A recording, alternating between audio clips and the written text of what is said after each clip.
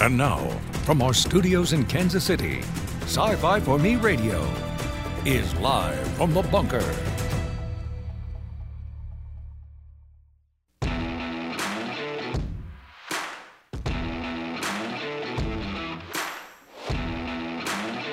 There's a story, ladies and gentlemen. Yes, we have had to reset the count because of something happened this weekend. But it's a story for a little bit later on in the program.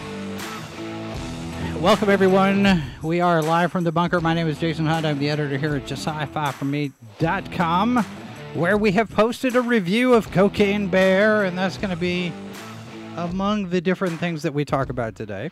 Give a shout out to everybody who is listening to us on podcast platforms around the world. And in invitation, you should check out our live video every now and again. Let's just jump right into this. Hang on. Let me get this working here. Why is that doing that? That's very strange. Okay, hold on. For some reason. There we go. All right. Paul DeGarabedian joins us. He is the senior media analyst for ComScore, and we're going to be talking at length about this past weekend's box office. We want to get him in here early just to set this thing up because he's got to jump out and jump back in. Paul, welcome, sir. Great to be here, Jason. I like the tee up, Ant-Man and the Bear. It sounds like a TV show from the 70s. Right? Right? I was like, yeah, BJ and the Bear, Ant-Man and the Bear, sure, why not? Why not? For those of us of an age, we'll remember that particular bear. BJ and the Bear. Yep. Very classic show for those of us of a certain age. And this weekend was the Animal Kingdom well represented in that top two with Ant-Man and the Wasp: Quantumania and Cocaine Bear. The big surprise for the weekend. I think a lot of people had this one coming in maybe in the mid-teens or maybe even the high teens, but in the low 20s, 23 million on the estimates. Yeah. Pretty amazing for an R-rated.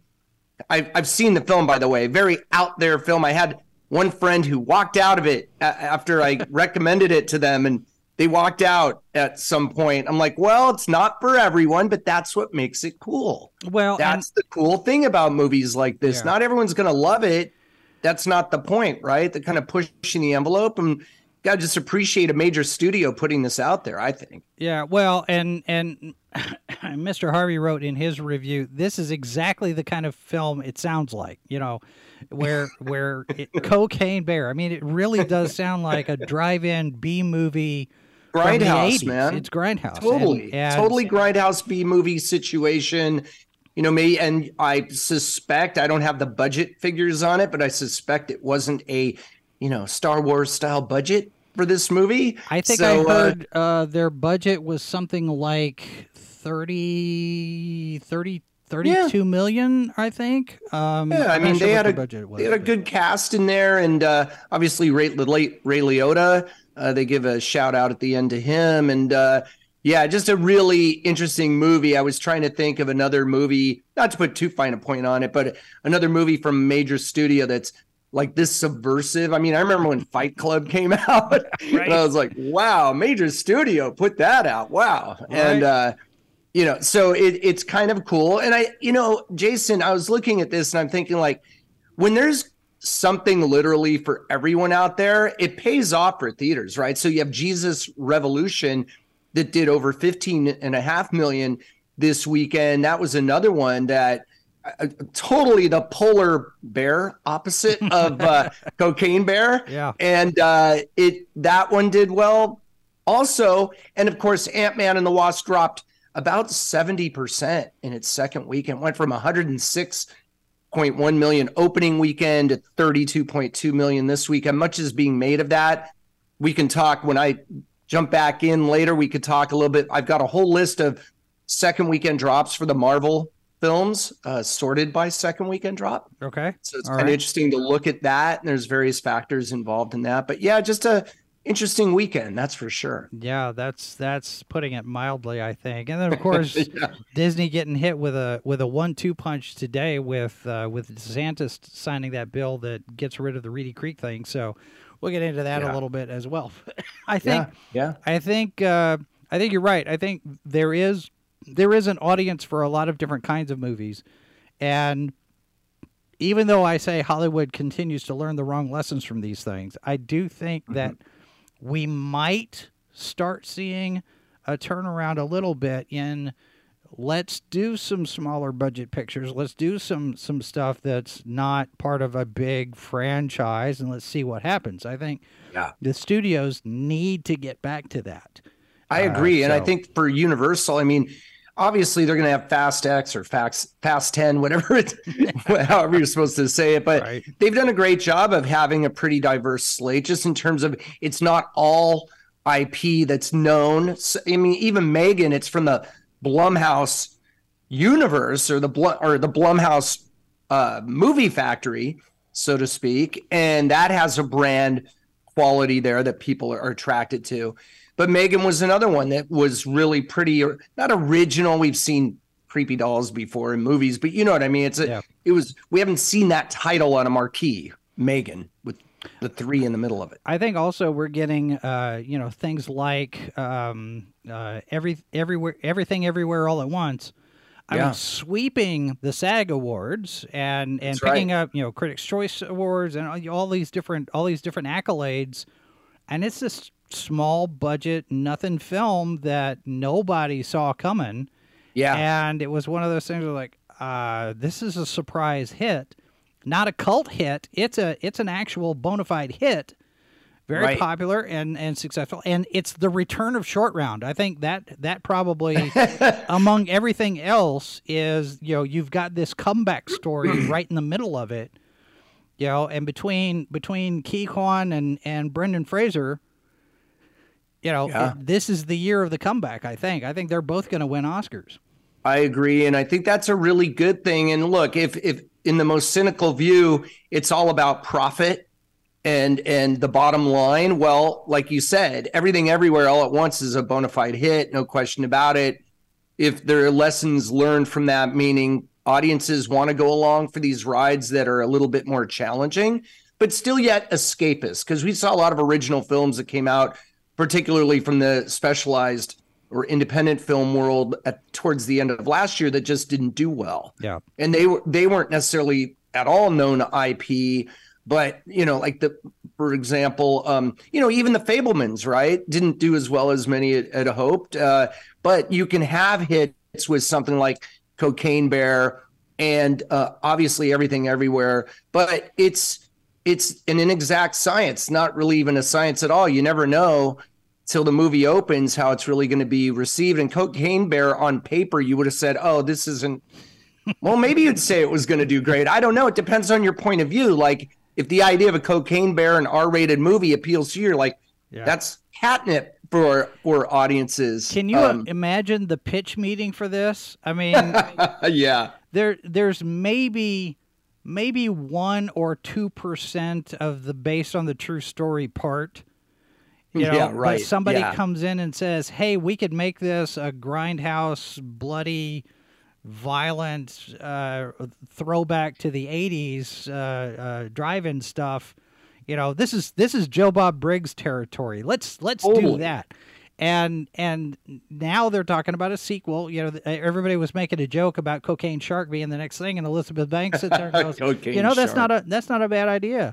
Now I like that, and I saw going around the internet, and this has probably been going on for a while, but they were calling it Pablo Escobar, which I thought was pretty clever. Well, and I actually, it didn't catch on, Jason, but I did a hashtag Bearliverance because I thought it was like deliverance, but it didn't catch on at all. Bearliverance, people. Last night on Culture Casino's channel, we were talking about this, and people in the chat were throwing out various different ideas for this franchise. This these story universe. Speed Sloth was one of them. That's good. Heroin, hashish hamster.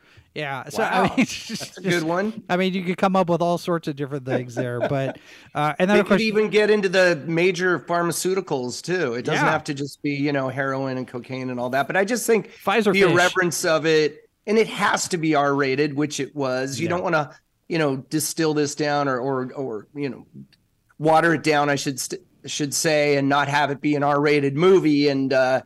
And probably while they were making it, they're like, if this thing makes any money, we'll just be thrilled. You don't know on set, how a movie's going to turn out or how it's going to be received by the public. But I'm going to come back to the bunker in about 15 minutes or so, Jason. Okay. And I've got some cool Marvel stats. We can talk about that second weekend drop for Ant-Man and the Wasp. Maybe not as big of a deal, but there may be something baked in there that's going on, but we'll discuss that, I'm sure. And okay. Lots more to talk about. So if you'll indulge me, I'm going to jump off here, and then I'll be back in about 15 minutes. Okay, sounds good. We will talk to you then. Paul DeGarabedian from ComScore. All right, I'll be back. He'll be back. And I'll be back. In the meantime, we do have a follow-up on a story that we had during Good Morning Multiverse on Saturday. Jansen Panettiere, the brother of Hayden, dead last week, and we now have a word about cause of death. TV Line is reporting here.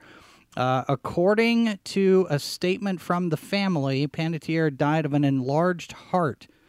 His death was first reported on February 20th, 28 years old. And in a statement, the parents and sister revealed that Jansen's sudden passing was due to cardiomegaly, enlarged heart, coupled with aortic valve complications. So there is some more information there on that. And of course, we get to a point now where the first paranoid question is, did he get a shot? Did he get a vaccine and a booster? And what did that do? And did it cause a problem? And it's sad that we're at a point now where we don't trust our pharmaceutical industry. We don't trust our medical industry. We don't trust our doctors. That's not a good thing, folks. That's not a good place to be in terms of care, health care, mental health care, physical health care, medical care, any of that stuff. The last couple of years have done so much damage to the trust that we had for these industries. I mean, the pharmaceutical industry didn't have very much trust going into this, but anyway, that's that. We mentioned Ron DeSantis. He signed the law that strips Disney of control of the special district. Reedy Creek is officially no more, and I figure we'll get into this a little bit when Paul gets back. But there are consequences to actions, and you have this event, this situation here coming directly out of Disney pushing against the parental rights and education bill from last year. And as it turns out, according to DeSantis in his new book that's coming out, I guess tomorrow, like Cameron Pasha had reported and speculated, there were private conversations in the background between Bob Chapek and Ron DeSantis about this bill. And according to DeSantis in his book, he says that Bob Chapek was feeling the pressure of this thing from internal, and apparently it was more than most people usually do on this thing. This is an exclusive with Fox. As he's writing here in his book, as the controversy over the parental rights and education bill was coming to a head, Chapek called me. He did not want Disney to get involved, but he was getting a lot of pressure to weigh in against the bill, DeSantis writes. We get pressured all the time, Chapek told DeSantis, according to the governor's book. But this time is different.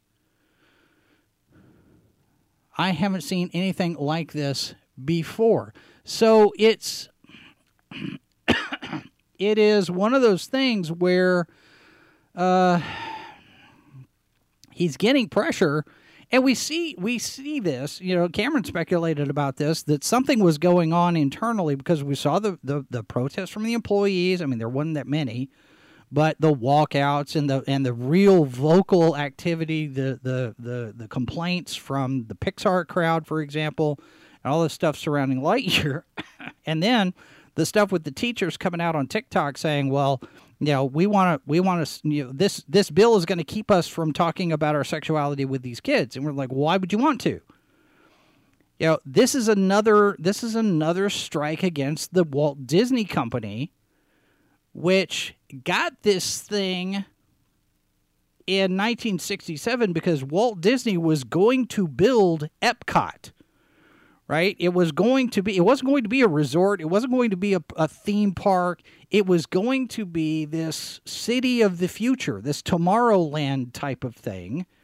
And that's why they got the special district and all these different things going on there. And it didn't work out that way. It didn't turn out to be what Walt Disney had originally planned. So the company's got all these theme parks and resorts.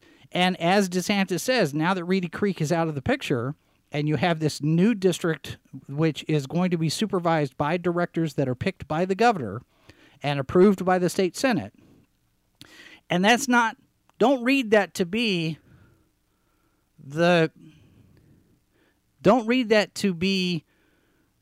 DeSantis picks them. It's the governor has the authority to pick. So whoever is the governor picks these directors of this new improvement district. It's not just going to be let's time out Dawn there because I'm not sure exactly what's going on there. That doesn't look good. All right, so this is not just about DeSantis. This is this now the governor of the state has the authority to oversee this business district using directors so there's some accountability now that wasn't there in there before. And these directors have to be approved by the state Senate, which means they could be removed.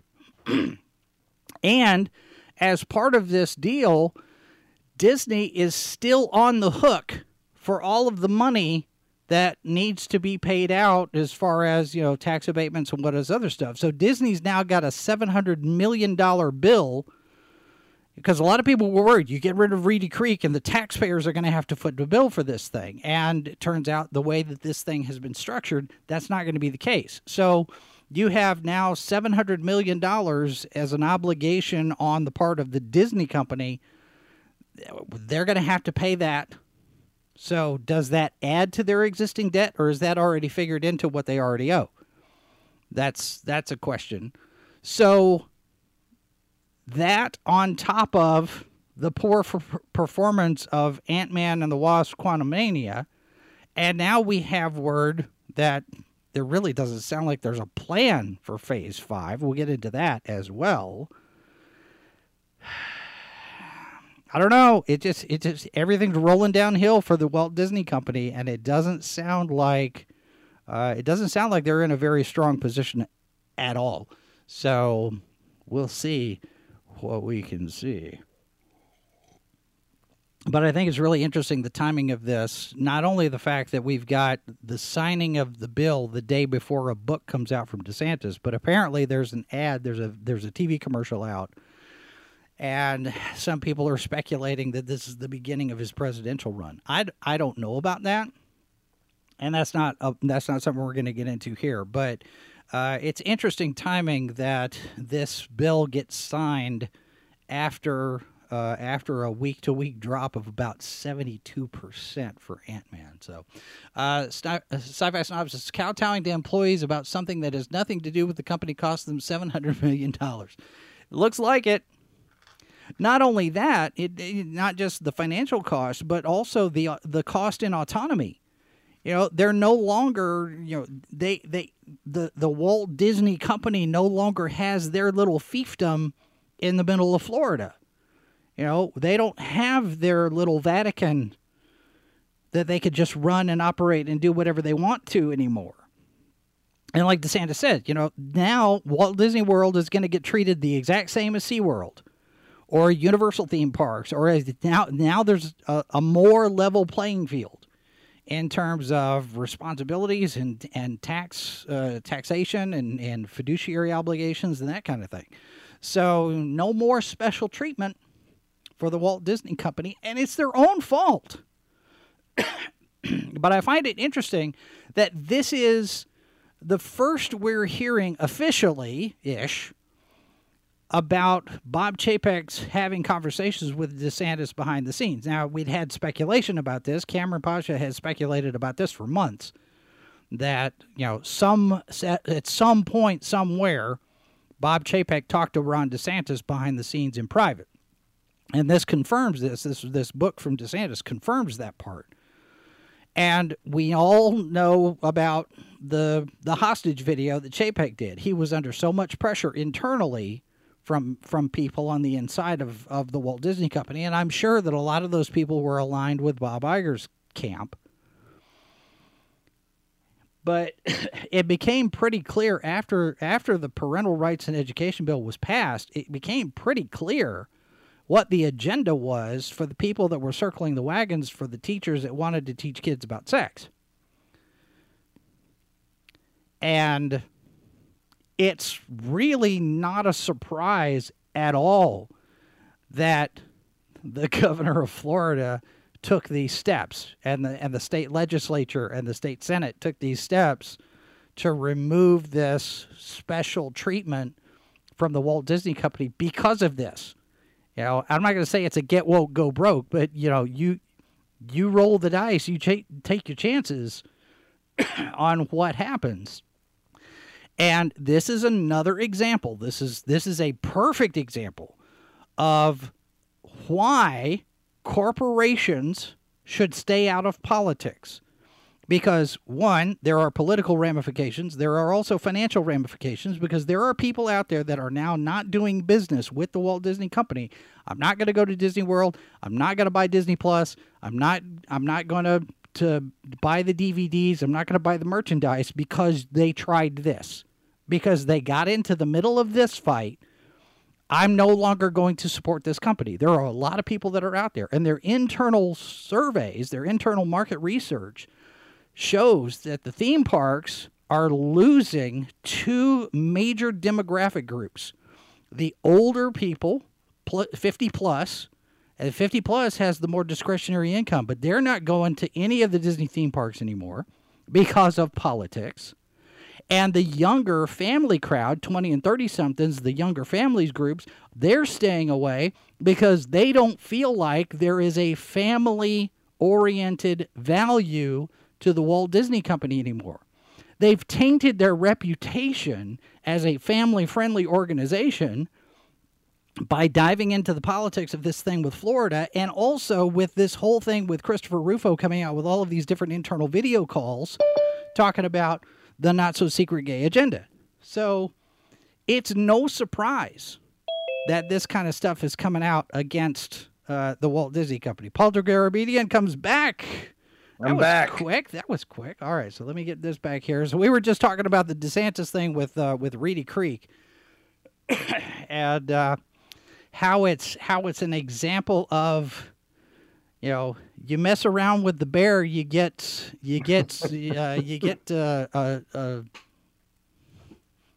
what's the word? Mauled. You get mauled by the bear. Sometimes you get the bear, sometimes the bar gets you, or whatever. Yeah, right. Big Lebowski. Yeah, very, very interesting. I'm kind of coming in cold here, but you want to talk about it? We can talk about that, or I can go through some of these Marvel drops. Yeah, let's do that, because we've got here. This is boingboing.net saying that Ant-Man's dropping 72%.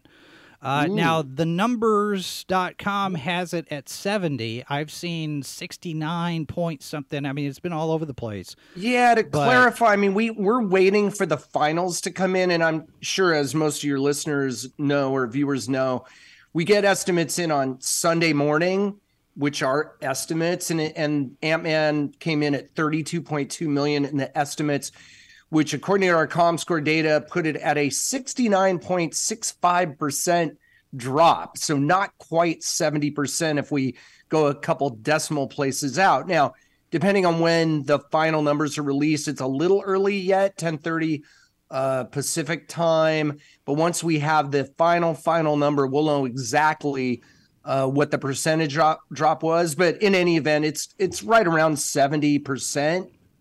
Movies that open to over $100 million, sometimes they drop pretty big. But generally speaking, a movie that holds really well is creating ongoing interest and support from audiences. In this case, though, it did open over a holiday weekend, so it had a bigger than normal Sunday. I'm not doing the dog ate my homework excuse, but often with these big films, they do drop pretty heavy. And I can, for example, go through the very quickly some of the numbers. So Doctor Strange and the Multiverse of Madness dropped 67% its second weekend. Iron Man 2 dropped 59.38% in its second weekend. Avengers Endgame, which of course had the distinction of, and still does, the biggest opening weekend of all time, domestic opening of 357.1 million. That film opened that big, and in its second weekend still did 147.4 million. That's a 58.73% drop for a movie that opened at 357.1 domestically, not globally, just in North America, 357.1 on Endgame back in 2019. So second weekend drops are all over the place. I know that Harry Potter and the Deathly Hallows Part 2, I think that dropped close to 72%. Yeah. And again, we're talking about movies that open with over 100 million. You kind of have to look at it that way. You get into other types of movies that open with, open lower. Often they have longer legs, have longer playability, so to speak, and don't necessarily see those giant second weekend drops. Well, let me ask you this: Are the Marvel films are the second week drops following any kind of a measurable trend at this point that you could see? I mean, are we going? Yeah, that's a great question, because if you look at some of the bigger or the steeper drops, they've come from the pandemic era. So in other words, like Black Widow open simultaneous release, so that had almost a 68% drop. Thor: Love and Thunder from last year had almost a 68% drop. Spider-Man: No Way Home dropped 67.5% in its second weekend, but I mean that movie went from 260.1 million opening during the pandemic back in mid-December of 21, and had a second weekend of 84.5 million. That film went on to make 1.9 billion worldwide, No Way Home. So it's kind of a mixed bag. And again, you could read something into this that's maybe more systemic, or that, is there something going on here with the brand? But I'm loath to read too much into that. Sometimes it's just the way the numbers fall, and often with movies that open that big. Because again, this had $106.1 million opening on Ant-Man and the Wasp: Quantumania, and we'll see what the final numbers come in, but it's going to be around a 70% drop, no question. Now you mentioned Spider-Man: No Way Home. I'm thinking at some point, because you had I guess a special circumstance there, because we knew that Tobey Maguire was coming back, we knew Andrew Garfield was coming back. It's a Sony picture, not a Marvel Studios picture. And I would think, Cam mentions in the chat about movies having legs anymore. Yeah. I would think that Spider-Man: No Way Home, there were probably, you've got that initial excited group that goes out. Right. So big opening weekend. You've got the drop-off. But at the same time, you have a lot of positive buzz and word of mouth really sustained that thing, so it just kept going steady. You're right. And with something like Thor: Love and Thunder, for example, the word of mouth on that was not positive. The word of mouth on Ant-Man is not positive, although you look at the Rotten Tomatoes score, it's sitting right now at an audience score of 83%. Yeah. And over on Metacritic, the audience score, the user score is 6.0. It's not doing as well on Metacritic as it is on Ant-Man, or as it is on Rotten Tomatoes, rather. Yeah. But no, that's interesting. Every film has its own trajectory. And of course, look, really strong holds week to week represent love for the movie, in my opinion, that people really want to continue to see it and they're supporting it. But again, you can have movies that open like Megan opened much lower than this, but it's had long-term playability. I mean, look at Avatar. That's a great example. I mean, that's a movie where people are saying, oh, it's a bomb out of the gate because it only opened to 134 million, I believe was the number. And now here it sits with all these, over $2 billion and certainly doing well. And look, Ant-Man globally is right now at 363.6 million. So no one's crying for the film. I mean, it's still a lot of money, but I do think it is very interesting to look at those. And like you said, those drops, because often these movies are front loaded because the fans just want to immediately go out and see them. So, you've got this statistic here in China. It's third place, just 7 million in its second weekend. I mean, it's dropping like a rock in China. Yeah, and that's the other thing. China has started agreeing to play these films again. And Black Panther Wakanda Forever just opened there in China a couple weeks ago. I wonder why.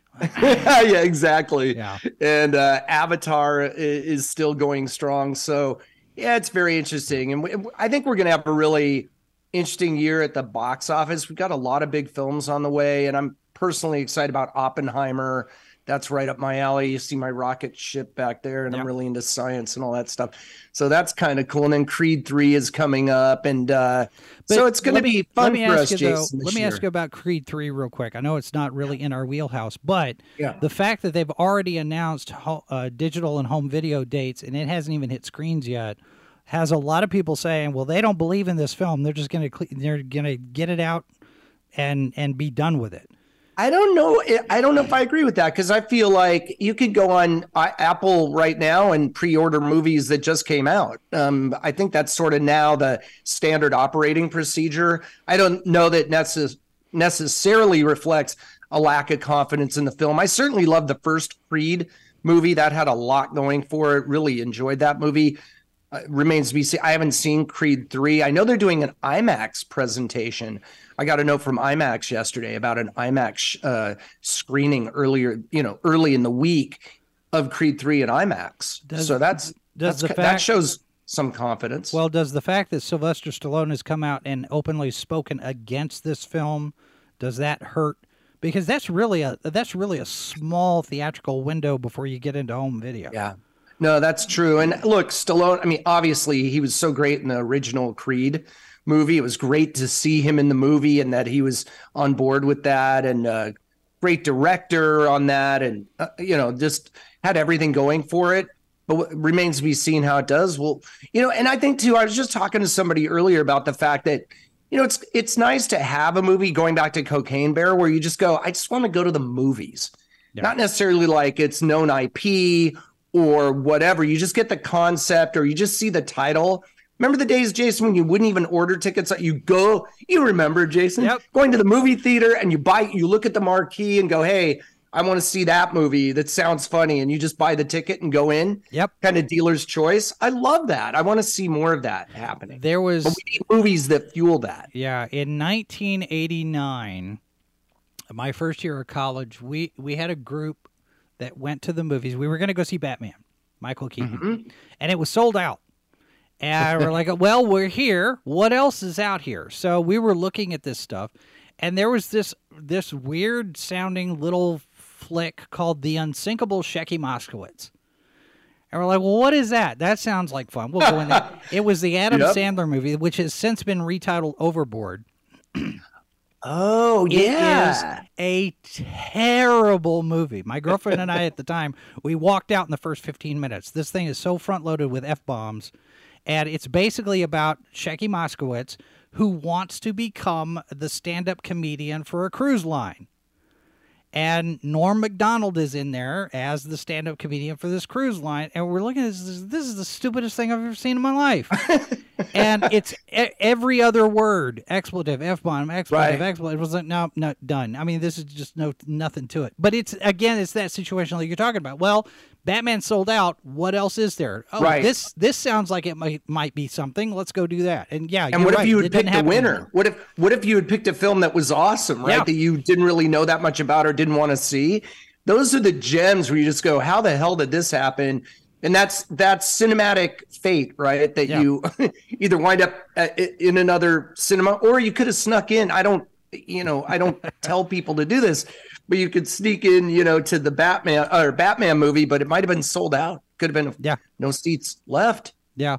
Clearly there weren't. So you had to go to another auditorium in the multiplex. But I do think it just brings up, I think Cocaine Bear, again, not to read too much into it, because not every, you could have snakes on a plane too.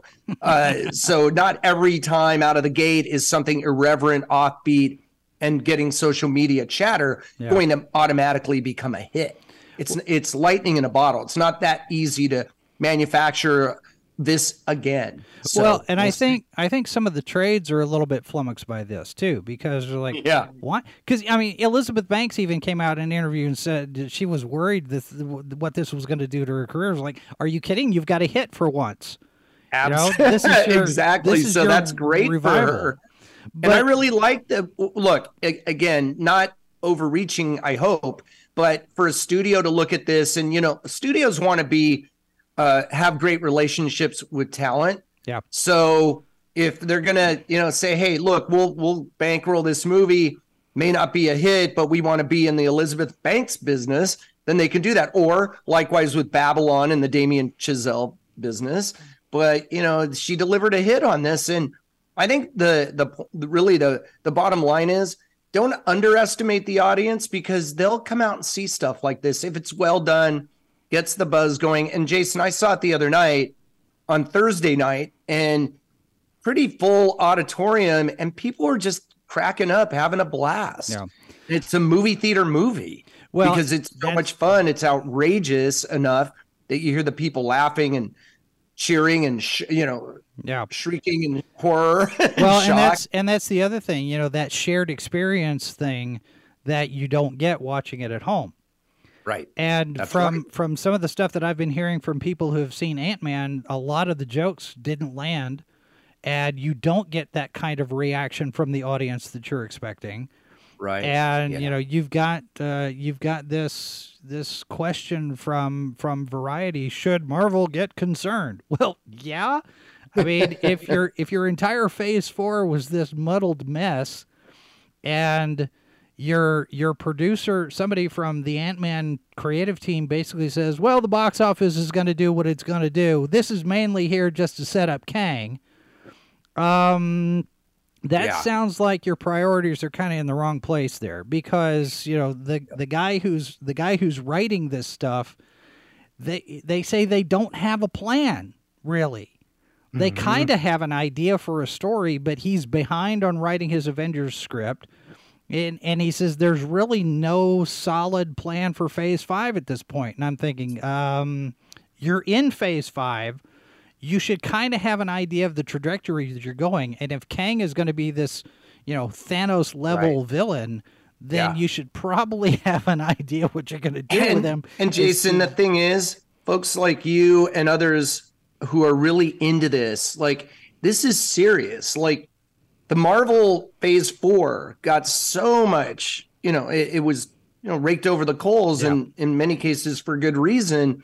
But the fans are always going to keep you in check. That doesn't mean studios and filmmakers are going to do what the fans want. Right. But take heed from your fan base, especially one like this that has so much clout, influence, and money to spend going to the movie theater.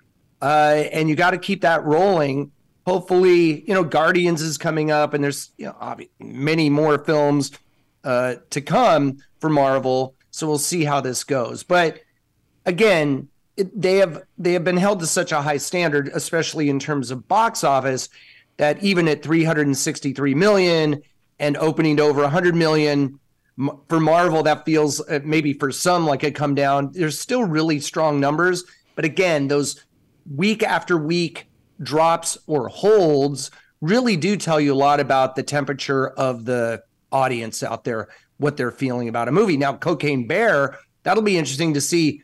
if that holds up, how that holds up, if it has legs. Yeah.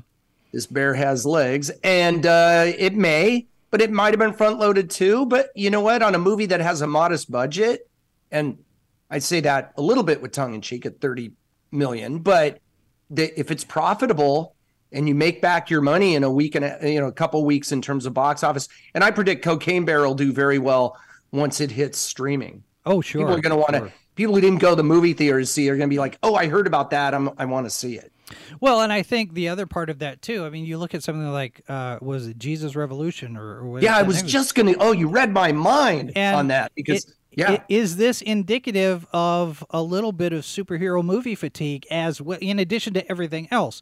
Oh, it's another Marvel movie. And we've heard the critiques that Marvel has fallen into a formula. All of the movies are the exact same, in terms of the story beats and whatnot. And here we are into our, 32 films? Or 31 films, 28.6 billion worldwide so far. Cocaine Bear and Jesus Revolution are not part of a franchise. I don't have to see 12 films in order to know what's going on. I don't have to read 6 books.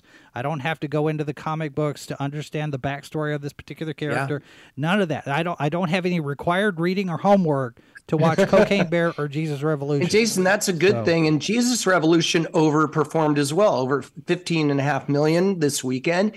And it just shows that you can serve the faith-based audience. You can serve the R-rated, edgy, drug interested people interested in watching a drugged out bear audience. And you can have the superhero audience. And running time matters, man. I think I've had more people tell me 95 minutes, great for Cocaine Bear. And I don't know the runtime on Jesus Revolution offhand, but I think that also people are they really look at runtimes now and want to know, am I going to be out of the house from 7 p.m. till midnight with the all-in travel, trailers, eating, whatever you're going to do, or am I going to be in and out of there in 2 hours all in? And that also, I think, not that should be the main consideration in choosing a movie is how fast will I get home, but it is cool to have a tight 95-minute movie like Cocaine Bear. I think Megan wasn't that long of a movie. And I think audiences they appreciate tight storytelling. Yeah. Where it's about the audience, not about necessarily just the director just putting everything in there. But it depends on the movie, though. IMDb says that Jesus Revolution is right at 2 hours. Okay. Well, 2 hours, pretty industry standard for most movies. And I was looking into this as well as people keep saying our movies getting longer, and like Babylon, obviously, and Avatar, both over 3 hours. But then I was watching on, I don't know if it was HBO Max or wherever, where they had, Lawrence of Arabia, Ben-Hur. Those movies were they had an overture and a prelude and an intermission, which they leave in often in these, and they're in CinemaScope and all that, and it's great. But some of these movies are over 4 hours long. But again, they're padded with some of that, harkening back to the good old days, and they're the intermission and all that. Yeah, but they're presented as event movies. This is they're not, oh, well, this is just your typical standard theatrical fare. These are events. These are historical epics. Well, the chariot race, you couldn't get that on TV back then. And there's nothing like watching Lawrence of Arabia on the big screen. I took Mrs. Boss to go see it. It is a fantastic film, and you have to see it on the screen at least once. Unreal. The cinematography. I mean, I know that obviously Steven Spielberg very much enamored with David Lean and Lawrence of Arabia. And I watched Ben-Hur, parts of it. I didn't have time to watch the whole movie, but the chariot race is just unbelievable. But I'm watching on my 65-inch TV. I'm like, that's why I love certain theaters or chains that do their handpicked, like Cinépolis out here, where they'll put a movie like Lawrence of Arabia back on the big screen. And then you had like Christopher Nolan doing the 2001 Space Odyssey re-release at the Cinerama Dome, the great Cinerama Dome. But that was actually a film print. Well, which was amazing. You talk about Spielberg, and it reminds me, he was at Berlin Film Festival and got this Lifetime Achievement Award thing. He's like, well, my lifetime's not done. I still got stuff to do. But he's even talking about going back into the horror space. And I'm thinking, okay, Spielberg doing horror again, Duel, Jaws, Poltergeist. I love that idea.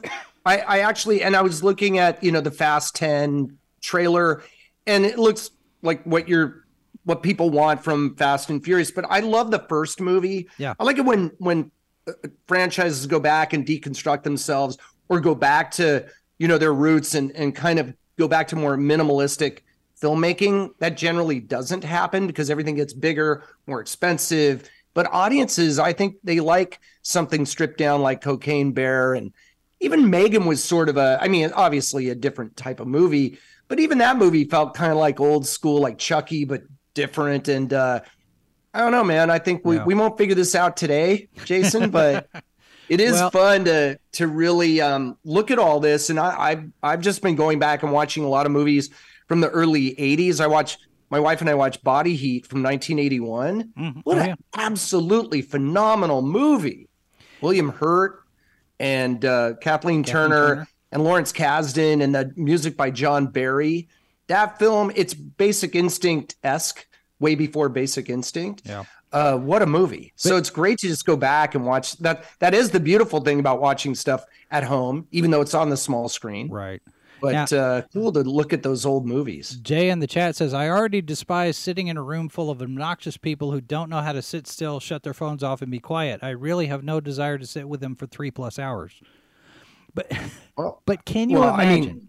Can you imagine Steven Spielberg going back to his roots in the 70s and 80s and doing a $30 million picture, a $40 million horror flick?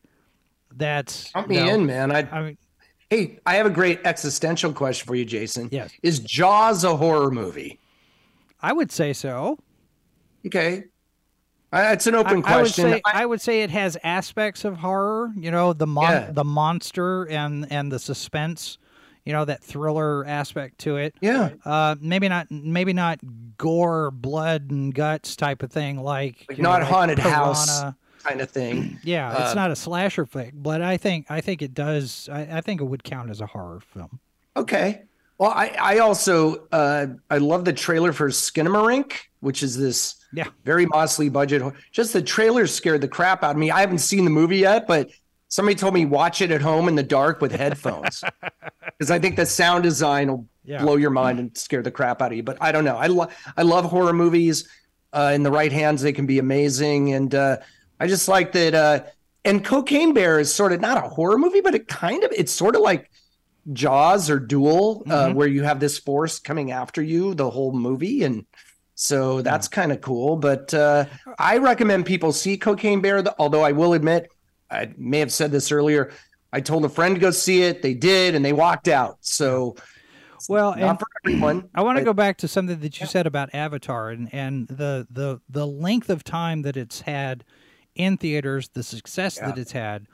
Yep. But it's been spread out. It's not just the first weekend. And I think some of that could go back to those of us here in the YouTube space, because at the beginning, when everything, before the movie comes out, everybody is speculating it's going to be garbage. It's going to be, because James Cameron came out and he said what he said about testosterone being toxic, and everybody gets, he's going to do the politics thing. And most of the people that were assuming it was going to be one thing came out and they said, you know what? I actually enjoyed it. It's actually better than I expected it to be. And so you have that kind of word of mouth. Not the, it's fantastic, it's great, it's wonderful, you've got to go see it. But it's almost this tepid, it's better than I thought it was. So now you get this people over the long term, people going at, Gary Nerdrotic said it's better than we expected. Such and such YouTuber said it's better than... The YouTube space is starting to have a little bit more of an influence. And when we sit there and say it's better, now they're starting to go see based on what we're saying. Right. And that's called influence, right? And on that movie, I remember heading into the opening weekend, it opened December 16 of last year, that there was all kinds of speculation that it would open to 180 million, 190 million. I even saw a couple people speculating 200 million. I'm thinking December, generally, there have been big movies that open big in December, but usually December is the is where films that have legs or long-term playability kick off. And notably in our ComScore data, I'm looking here, 134.1 million opening weekend, not a record opening weekend, that kind of thing. But the opening weekend multiple, which I love multiples because it represents how many times the opening weekend gross became the domestic cum, and that's almost five times, Jason. So the film's at over 661 million domestically off $134.1 million opening. That's almost five times. A lot of films, they'll do two times. Like if they open to 120 million, the movie will wind up with 240 million domestically. Right. So Avatar definitely has a great multiple for a film that opened with over 100 million, just keeps playing and playing. Now it's in its 11th weekend, so pretty impressive. Well, and there's speculation that Ant-Man's not going to even make its budget back. I mean, it's when you have that big of a budget, that's the other thing, Jason, when you have that big of budgets, the pressure is on, man. Yeah. Because it's financial and it's a big deal. And it puts even more pressure on the filmmakers in the film. And like with Cocaine Bear, it's like, or other movies that have, let's say, sub $30 million budgets or sub 40 or sub $100 million budgets, that they're still under pressure. But I mean, come on, when you're at that level and you need to make $500 million just to break even worldwide. Yeah, that's crazy. That's no small thing. Well, and not just the production budget, $250 million, but now you've also got the advertising and marketing budget, which is almost as much. So, that's right. You're behind the eight ball no matter what. If you don't, and maybe we've done it to ourselves as fans, as audience members, as moviegoers. We're drawn to the spectacle. We're drawn to the big blockbuster, whatever. And we didn't go to any of the rest of the films, the little smaller films. And now we're paying for it because nobody's making those films. You make a great point. It is, hey, we're the audience, right? We're the most powerful people in Hollywood. By we, I mean the collective we, the royal we out there, because we make the decision whether or not to go. Now, a lot of that, some of that you could lay at the doorstep of marketing, because if the message doesn't get out to people and they don't get what the movie's about, or it doesn't sound appealing or whatever, and trailer creation and trailer production is so important. The trailer often is the thing that gets people in, and great trailers are a thing of beauty, but it's very important to get that marketing message out there. But you made a good point, though, about social media and people on YouTube being able to tell people, hey, you should go see this movie or not, or whatever. I mean, look, it's the most subjective thing in the world. There is no objectivity when it comes to what movies I like. We may agree on some, and I get into not arguments, but I have people in my orbit who get really mad if either you like a movie they don't like, or they don't like a movie you like, or whatever. Yeah. I'm like, who cares? It's like wine. If you like it, if you like Two Buckshot, go for it, man. I don't care. You know what I mean? So it's just one of those things where that's the beauty of it. That's why we're talking about it, because it's so much fun and we're passionate about movies. And then discovering a movie that you never heard of or that a friend tells you to see turns out to be great. There's nothing better than that. I think it's like a restaurant recommendation. I think it's easier when it's not a franchise film, because you have there's no baggage, there's no gravitas, right, or whatever word you want to put in there, because for something like Star Wars, for example, The Last Jedi was so polarizing and divisive, and a lot of it had to do with the politics of whoever was on whatever side. And then, of course, you had everything that Rian Johnson said about, well, if I'm not taking off half my audience, I'm not doing it right, that kind of thing. Right. And you have these franchises where you have fans that are so passionate and so invested, not just because, hey, I saw a movie. It's, I've seen 12 movies. I've seen 2 TV shows. I've read the comic books. I've bought the novels. I've got the action figures. You're really into this. And so there's a lot more emotional investment in something like that, as opposed to something like Cocaine Bear, which is a one-off. Right. And so you can like it, true. And you can like it, and your buddy doesn't like it, but there's not going to be this heated, duel at dawn type of attitude, 45s at 10 paces in the morning. So you make a great point, because if it's 95 minutes and $15 out of my pocket, I mean, I can move on from that. I have no problem. But if it's years of investment of my time and energy and love and passion for this content or these movies and these characters, that's something entirely different. But it also is high praise for Marvel just overall, because look at what has been built through that, whether you're disappointed or not. Yeah. Look at what they built there. But it is a big, with great power comes great responsibility. And so the pressure's on. But I wanted to bring up one thing, and you made me think of it, was, by like Logan, for example, that was such a breath of fresh air. I went into that movie not knowing what to expect. I'm talking about Logan with Hugh Jackman. Yep. Everybody watching this knows. And James Mangold did a brilliant job. And I'm still obsessed with that movie, but it was something that blew my mind because I didn't expect that. But when I saw the R rating, I was like, okay, and Deadpool in a different way pushed the envelope by going, and it's not just about going with an R rating, but it was about taking that character to a different place, putting a real filmmaker centric spin on it. Yet it was highly entertaining. And a buddy picture, like a road picture as well, and a deconstructed modernist Western at the same time. So I'm just going on a rant now. I mean, not a rant, but I just love of a movie like Logan. So anyway. Do you think that superhero movie fatigue is finally setting in at some point? I mean, I don't believe in fatigue. I believe in bad movie fatigue. Okay. I think if you had a Logan came out tomorrow or a movie like that, people would love it and they'd love the superhero genre. I don't know that I just think people get fatigued by kind of the cookie cutter thing, or just too often. And this doesn't just apply to Marvel or any particular brand, but for all movies, I think it's just, you got to put it up there on the screen. Again, it's very subjective as to what's good. I mean, but I don't think it's that. I've never believed in that. I mean, you could argue about that. You could say, yeah, too many of these, and people are like, not another one. But some movies can rise above that, above all that noise, the background noise, if they're really stellar, like a stellar, unbelievably great film, loved by critics and audiences alike. So those can happen and then surprise us, and then we're back on track. But we'll see. So let me wrap up with this one question. I'm going to put you on the hot seat a little bit. Okay. Here. Predictions for The Flash, because it's going to screen at CinemaCon in April. Yep. And then it hits screens when, in May, June. So how do you think it's going to do?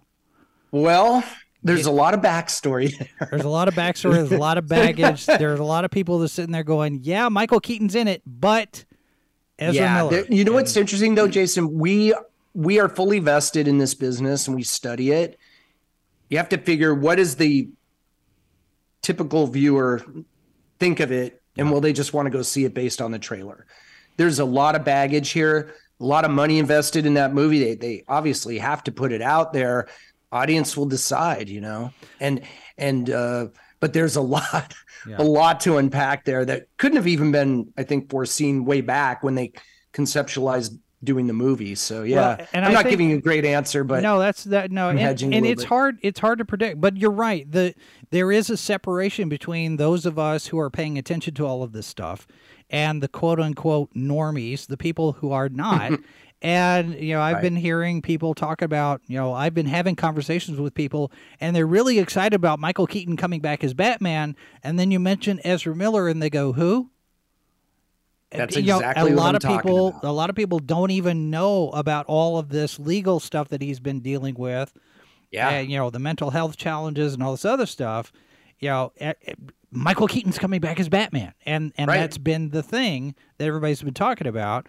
And of course, you got a little bit about this. Who is this Supergirl? Because she doesn't look like Supergirl, but at the same time, it's in our circles where we're a little bit more familiar with this stuff. There's 30,000 people that read comic books, and there's how many millions of people that go to the movies, and they have no idea about any of this. Right, stuff. And they're looking at it from a 30,000-foot view, like, who's in the movie? What's it about? Is Michael Keaton in it as Batman? And that's it. Not the backstory and all that stuff going on. So that we are in a bit of a bubble here in our business. So it's, again, the mainstream audience who will decide the fate of any given movie, really. All right, well, we will let you have the last word there. And when The Flash does screen at CinemaCon, I'm sure that people will be talking about it, and there will be plenty of opportunities for Paul to jump in here and opine. I'll be there. I'll be at CinemaCon. I've been going every year, pretty much for the last 30 years. You'll have to give us some scoops. I'll be there on the scene. All right, Paul DeGarabedian, Senior Media Analyst for ComScore. You can find him in various different places. Let's pull this up. You can see him on Twitter, and he's got 2 podcasts that he co-hosts. One, Mini Screens Big Picture. That's my solo project. And then I have Ticket to Ride, which is a co-hosting thing we do for ComScore with Mike Polydorus. He and I talk. We're going to record today talking about Cocaine Bear and Ant-Man and Jesus Revolution. All right. And our review of Cocaine Bear is up over at sci-fi-for-me.com, so you can read that as well. And that's going to do it for us today. Paul, thanks very much for being here, sir. Always good to have you. Thank you, Jason. That's the bare necessities today. That's right. I'll leave it with that. All right. Coming up a little bit later on in the week on Wednesday, Preston Fossil will be here to talk about his new book, Beast of 42nd Street. And tomorrow, I'm not going to be here. Mrs. Boss is going to be guest hosting tomorrow. So you can join us for that. And then tomorrow night, the H2O podcast, Mr. Harvey and I will be back at 8 p.m. Eastern, 7 Central. So I don't know what we're talking about yet, but we'll figure it out well before a half hour ahead of the show. All right. So, I haven't had a chance to tell you about this. We have reset the clock. The junior office dog tried to kill me on Saturday. So we are bringing in supplies, and I'm Mrs. Boss is handing me stuff, and I'm taking it into the building. And junior office dog is there. And junior office dog gets underfoot and trips me. Now, normally, when we have to reset this counter, it's because of something that happened with Mindy. And we were over 700 days. And now we had to reset. And it's my fault this time. Because the junior office dog tripped me. I ended up on the floor, falling fairly hard on the floor at the top of the stairs, and that close to going head first down the stairs because of junior office dog. So yeah, so we've had to reset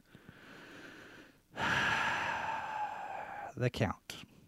Anyway, all right, that's it for us today, folks. You can connect with us on various different social media platforms. Make sure that you subscribe. Feel free to share. Join us on the various different video platforms, social media. Subscribestar is up and running. The Discord server is there for all of you to connect with us and continue these conversations. There are some really good discussion threads going on over there right now, so you can jump in for that. And like I said, Mrs. Boss will be here tomorrow. Preston Fossil, our guest, on Wednesday.